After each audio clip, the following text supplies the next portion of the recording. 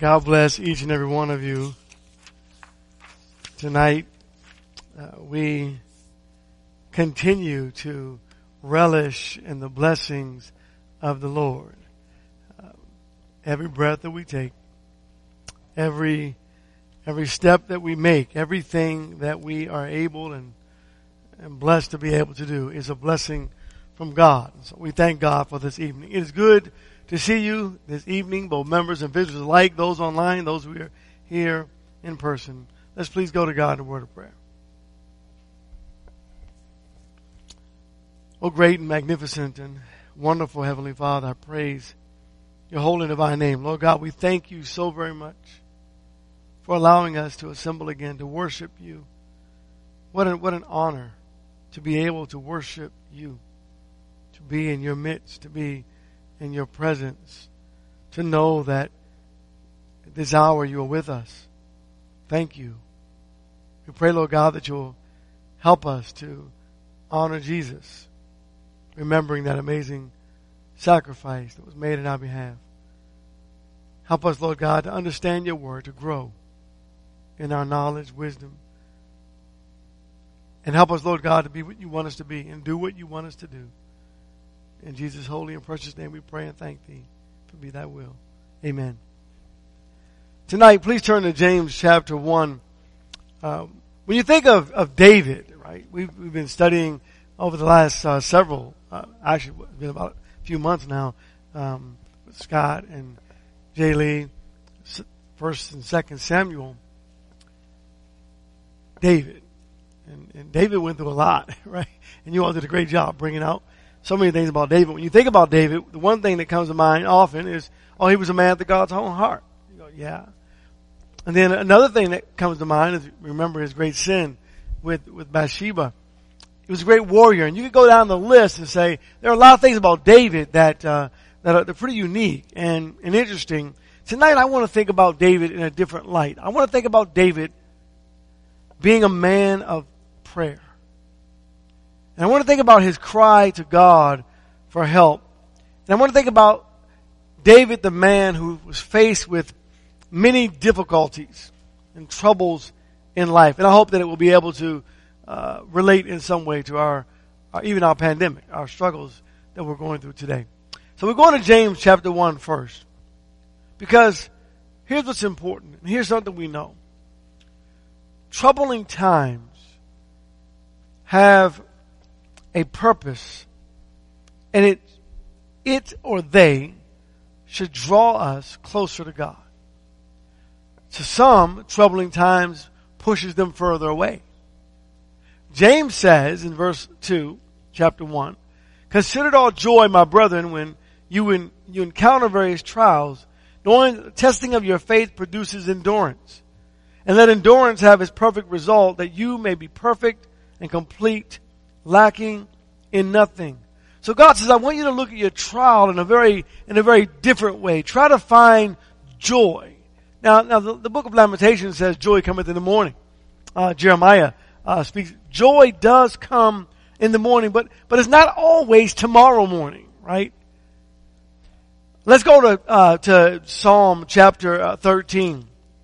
So the question that I'm asking you this evening is, has this current distress, this pandemic, has it drawn you closer to God, or has it pushed you further away from God? And only you can answer that question. You look back at your life, you evaluate your life, and you will come up with an answer to that particular question. Have you asked the question, where's God? You know, many folks, our neighbors are asking us that. Where is God in this pandemic? It's right here. Do you struggle with being able to give an answer to those who are struggling with us, who don't know God? When they ask that question, where is God in this current pandemic? So David came to a point in his life where he began to feel as if God had abandoned him. And I want you to think about something tonight. I want you to think about the difference between a feeling and a reality. Sometimes we have feelings about things, but those feelings don't always convey the reality. Sometimes our feelings and our emotions get the best of us, and we step outside of our reality. And that's what happened to David. And I want us to look at this lesson and think about this tonight. Psalm 13 and verse 1. How long, O Lord, wilt thou forget me forever? How long wilt thou hide thy face from me? Now, in this particular psalm, David is in trouble. And he's crying to God. He's not in trouble with God.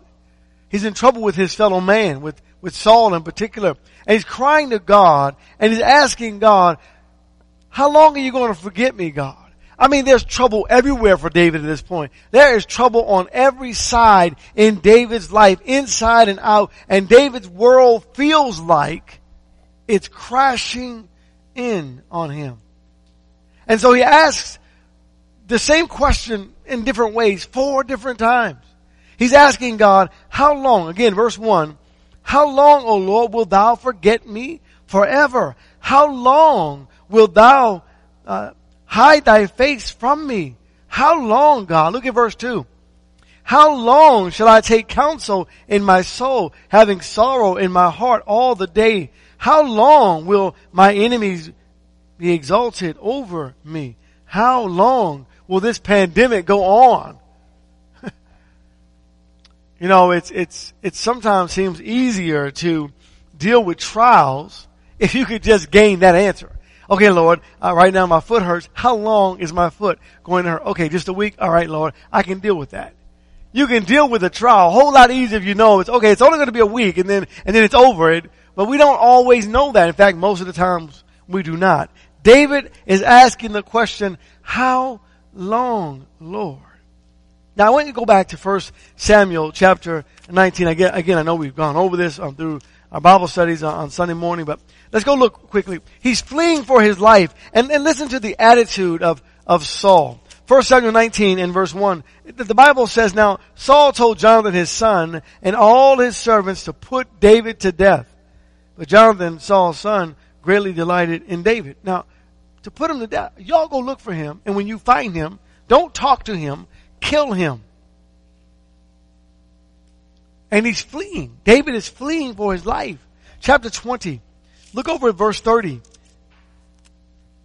The Bible says, then Saul's anger burned against Jonathan, and he said to him, you son of a perverse and rebellious woman, do I not now know that you are choosing the son of Jesse to your own shame and to the shame of your mother's nakedness? For as long as the son of Jesse lives on the earth, neither you nor your kingdom will be established. Therefore now send and bring him to me, for he must surely die. But Jonathan answered Saul, his father, and said to him, why should he be put to death? What has he done? Then Saul hurled a spear at him to strike him down. So Jonathan knew that his father had decided to put David to death. In other words, there's no question, David must die. And David's saying, God, how long are you going to let this man chase after me to kill me? Chapter 27. 27 in verse 1. The Bible says, get there. Then David said to himself, now I will perish one day by the hand of Saul. There is nothing better for me than to escape into the land of the Philistines. Saul then will despair of searching for me any more, and in all the territory of Israel, and I will escape from his hand. So imagine this. You run to the enemy to escape from the enemy. That's how bad it was. And then he says, God, how long will you forget me? How long will you look of the other way? How long, O God, will I struggle in my anguish or in the anguish of my soul? How long will my enemy have the upper hand on me? How long? But he's not the only one to cry to God in despair. Turn to Psalm 42. Psalm 42. The priest, if you will, asked the same question. You'll find this question answered throughout the Bible. And I'm thankful for the question being asked by godly people, because then I gain my answer. And tonight you're going to gain your answer from godly people who also struggle. Psalm 42 and verse 9. The Bible says, I will say to God, my rock, why hast thou forgotten me? Why do I go mourning because of the oppression of the enemy? Why, God? Psalm 44, verse 24. Why dost thou hide thy face and forget our affliction and our oppression? So the question on the table is, God, are you forgetting your people? I mean, this pandemic is going on. God, do you even, I've heard people ask the question, does God even know this is going on? I'm like, what? Has God forgotten about us? How long, Lord, is this thing going to go on? How long are we going to have to go through this? Go to Lamentation. Lamentation chapter 5. I thought it was neat that we went to chapter 3 this morning and we're going to chapter 5 tonight. Verse 19. Thou, O Lord, dost rule forever. Thy throne is from generation to generation. Why dost thou forget us forever? Why dost thou forsake us so long? Why? So if you ever asked that question, have you ever wondered, God, where are you? Let's turn back to Psalm chapter 13. I hope tonight we'll gain a little more information, a little more insight on how to answer that question of our neighbors as well as even for ourselves. So David in Psalm 13, David had the wisdom to know that though he felt these powerful emotions, right? He felt these feelings but he realized, wait a minute, I'm praying this, but am I praying in the reality or am I overcome by emotion? And though this is difficult for us sometimes to do, we have to learn to prepare our minds to step outside of the emotion and remind ourselves of the reality. So Psalm 13, verses 3 and verse 4. The text says, consider and answer me, O Lord my God. Enlighten my eyes, lest I sleep the sleep of death. Lest my enemies say, I have overcome him. Lest my adversaries rejoice when I am awakened. And so here he says, wake me up, God, right? And in the deepest despair, considering life and death, after Saul is in pursuit, David begins to awaken. He begins, his mind, if you will, begins to open up. And maybe for God to open our eyes, sometimes He's got to shake us up a little bit. Because, we get comfortable with life, right? And we kind of, things get out of perspective. And we kind of forget. And that's why I do this in remembrance of me is every week. Because we forget quickly. Right? And so sometimes it seems like God has to shake us up to wake us up. And in Psalm 13 and verse 3, he says, consider and answer me, O Lord my God, enlighten my eyes, lest I sleep the sleep of death. He didn't say rescue me from death. He said, wake me up, enlighten my eyes. Think about this for just a moment. Let's turn over to Ephesians chapter 1. Saul of Tarsus was in heavy pursuit, right? With his rage to destroy people who were of the way, Christians. And God had a desire to open his eyes, but in order to open his eyes, he had to close his eyes. And what I'm saying to you tonight is that sometimes the power of closing our eyes is able to wake us up. Sometimes a pandemic or some kind of struggle wakes us up and helps us to align our priorities again. Because we forget. We become very comfortable and very lax. And you know what it is? It's a rescue mission. Think about this for a moment. If you don't have your guards up and Satan is after you, it's easier for him to overcome you. But if your guards are up, it's much more difficult for Satan to overcome you. And so through suffering, count it all joy, my brethren, through suffering, we're thinking about things in a way that we hadn't thought about them. And so that is really a gift from our God. Enlightenment is very, very critical to our Christian faith. Ephesians chapter 1, beginning at verse 17. Through this prayer, the apostle says, that the God of our Lord Jesus Christ, the Father of glory, may give to you a spirit of wisdom and of revelation in the knowledge of Him. I pray that the eyes of your heart may be enlightened, so that you may know what is the hope of His calling, what are the riches of His glory, of His inheritance in the saints, and what is the surpassing greatness of His power toward us who believe.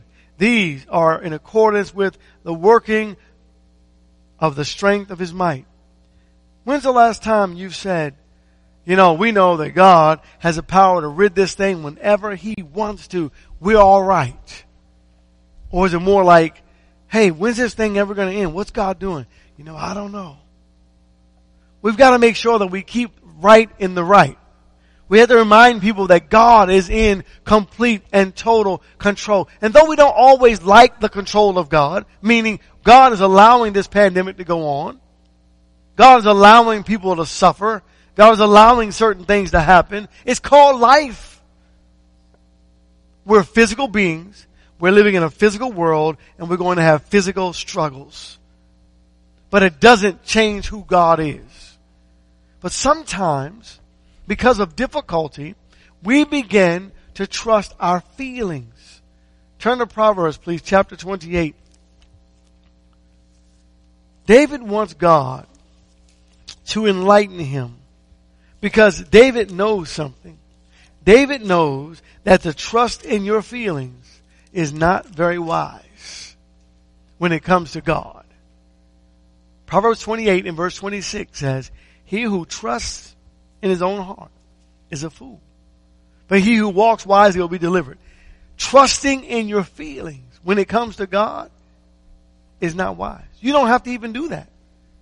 If you say to yourself, you step away from something, you say, well, how does God feel about this? Just start reading. He'll tell you. Right? You don't have to guess with God. But sometimes we begin the guessing game and we lose the ability because of the guessing game to trust in God. He'll tell you. You just have to read and read and read. And you know what's funny? The more you read, the more you'll forget anyway. Right? You'll forget what you were angry about. You'll forget what you were upset about. You'll forget what you were struggling with. It's a great therapeutic book, isn't it? You just start reading it. How long, oh God, will I cry for help and you forget me? Well, enlighten me, Lord. Has God ever forgotten David? Has God ever forgotten you? How would you answer that question? Please turn to John chapter 15. Has God ever forgotten you? The simple answer is absolutely not, based on the scripture. Now maybe you might feel like God has forgotten you. Someone called me one time. I get calls, yeah, brother, I just feel like God has forgotten me. Really? Well, where'd you get that from? Why do you feel that way? Well, because, and then they start down this long rabbit trail of a list of things, and they go, all right, but let's go read the Bible. And read the Bible and says, God, I'll never forget you. It's like, oh, well, there you go. I guess you were wrong. Don't trust your feelings. It's just as simple as that. We have to go back to the Word to get the answer from God. So John 15 and verse 7, the first thought, if you abide in me, and my words abide in you, ask whatever you wish, and it shall be done for you. That means God is listening, doesn't it? Always listening. You're walking with God and you think that walking with God, that God's going to forget you. No, God will never forget you when you're walking with Him. But sometimes, brother, we feel like, don't trust your feelings. Back to Psalm 13. See, that's what has the religious world in trouble today. They're like, well, I go to this church because I just feel so alive here because the music is going. Don't trust your feelings. They'll get you into a lot of trouble. Verse 5. Listen to what David says. He's starting to snap out of this.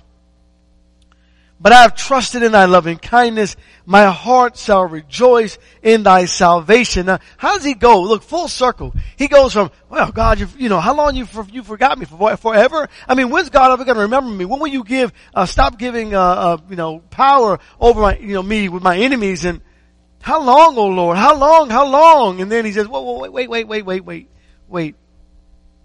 God, enlighten me. And then he comes full circle and says, but I have trusted in thy loving kindness. My heart shall rejoice in thy salvation. Will God ever forget? Let's get some book on that. Turn to Isaiah chapter 49, please. Isaiah chapter 49. I'd like to read to you because see, Israel had the same issue.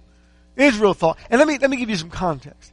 In the Bible, when most times, except for we're talking about David right now, is not necessarily at this moment because of sin. But when do people feel like God has forgotten them? Usually when they're suffering a consequence from their sin. Right? Number one. And then other times it's just in sickness. It's just when things aren't going well. How many Christians have you ever heard when the job's going well, the marriage is going well, everything's looking good, and then they come to you and say, hey preacher, you know what? I think God forgot me. Never. I have never had a Christian or a worldly person or anyone ever say to me, when things are going great, I think God's forgotten me. It's only when I don't like the way things are going. And then I blame whom? God. See, He's a scapegoat. He's the easy way out. That's not how we're supposed to live our lives, church. Let's get the answer. God, will you ever forget us? Well, Israel thought that God had forgotten them too. Isaiah 49, beginning at verse 14. But Zion, that's Israel, but Zion said, the Lord has forsaken me, and the Lord has forgotten me. Can a woman forget her nursing child? This is coming from the Lord. And have no compassion on the son of her womb? Even these may forget, but I will not forget you. Behold, I have inscribed you on the palms of my hands. Your walls are continually before me. God says, you're right here every day. You're before my eyes. You are in my midst. You are my child. You might forget, but I'm God. I will never forget you. I got the answer now. And when you get the answer from God, the next step is what? You got to believe it, right? You have to believe it. Psalm 13. In this prayer, it seems like in prayer, David's beginning to wake up. His prayer, his request. Enlighten my eyes. And, God, he's asking God to wake me up. And in verse 5 and verse 6, but I have trusted in thy loving kindness. My heart shall rejoice in thy salvation. I will sing to the Lord because he has dealt bountifully with me. Oh, now it's starting to make sense. He's waking up because now he's remembering. Wait a minute. Turn back to 1 Samuel chapter 17. Wait a minute. Hang on for just a second. Has God ever forgotten me? Trusting in God for peace and salvation. Sometimes during your prayer, if you're just trusting God and you're trusting God, sometimes even during your prayer, God will wake you up. Because you'll start talking and you'll remind yourself of something. You'll remember something. Oh, that's right. God is the same God today, tomorrow, forever, tomorrow. Yes, God is the same God. So as David's praying this prayer, and he goes from despair to, wait a minute, I'm trusting in God for my salvation. Here's one of the things that he could have remembered. 1 Samuel 17 and verse 34. But David said to Saul, your servant was tending his father's sheep. And when a lion or a bear came and took a lamb from the flock, I went out after him and attacked him and rescued it from the mouth. And when he rose up against me, I seized him by his beard and struck him and killed him. And David remembers that was all God. Now I want you to think about that. We're Alaskans.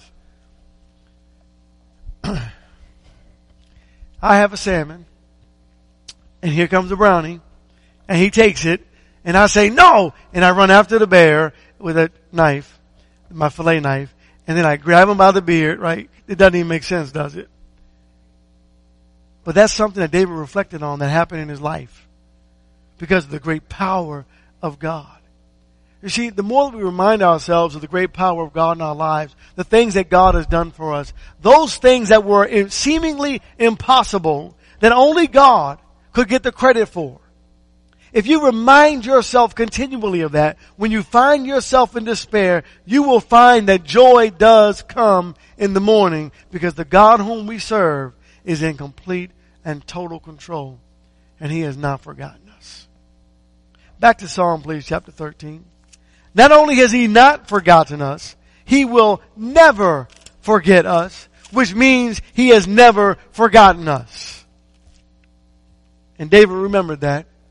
And he closes out this psalm in verse 6 and says, I will sing to the Lord because He has dealt bountifully with me. So he gets up from this prayer, if you will. He gets up from writing this psalm and he says, oh Lord, you are good. And he starts singing that great song about the greatness of God.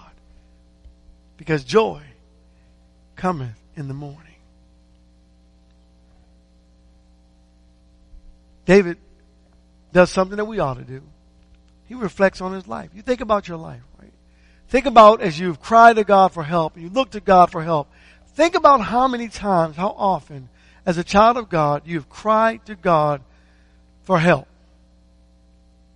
You've prayed, God, please. And how many times has God helped you?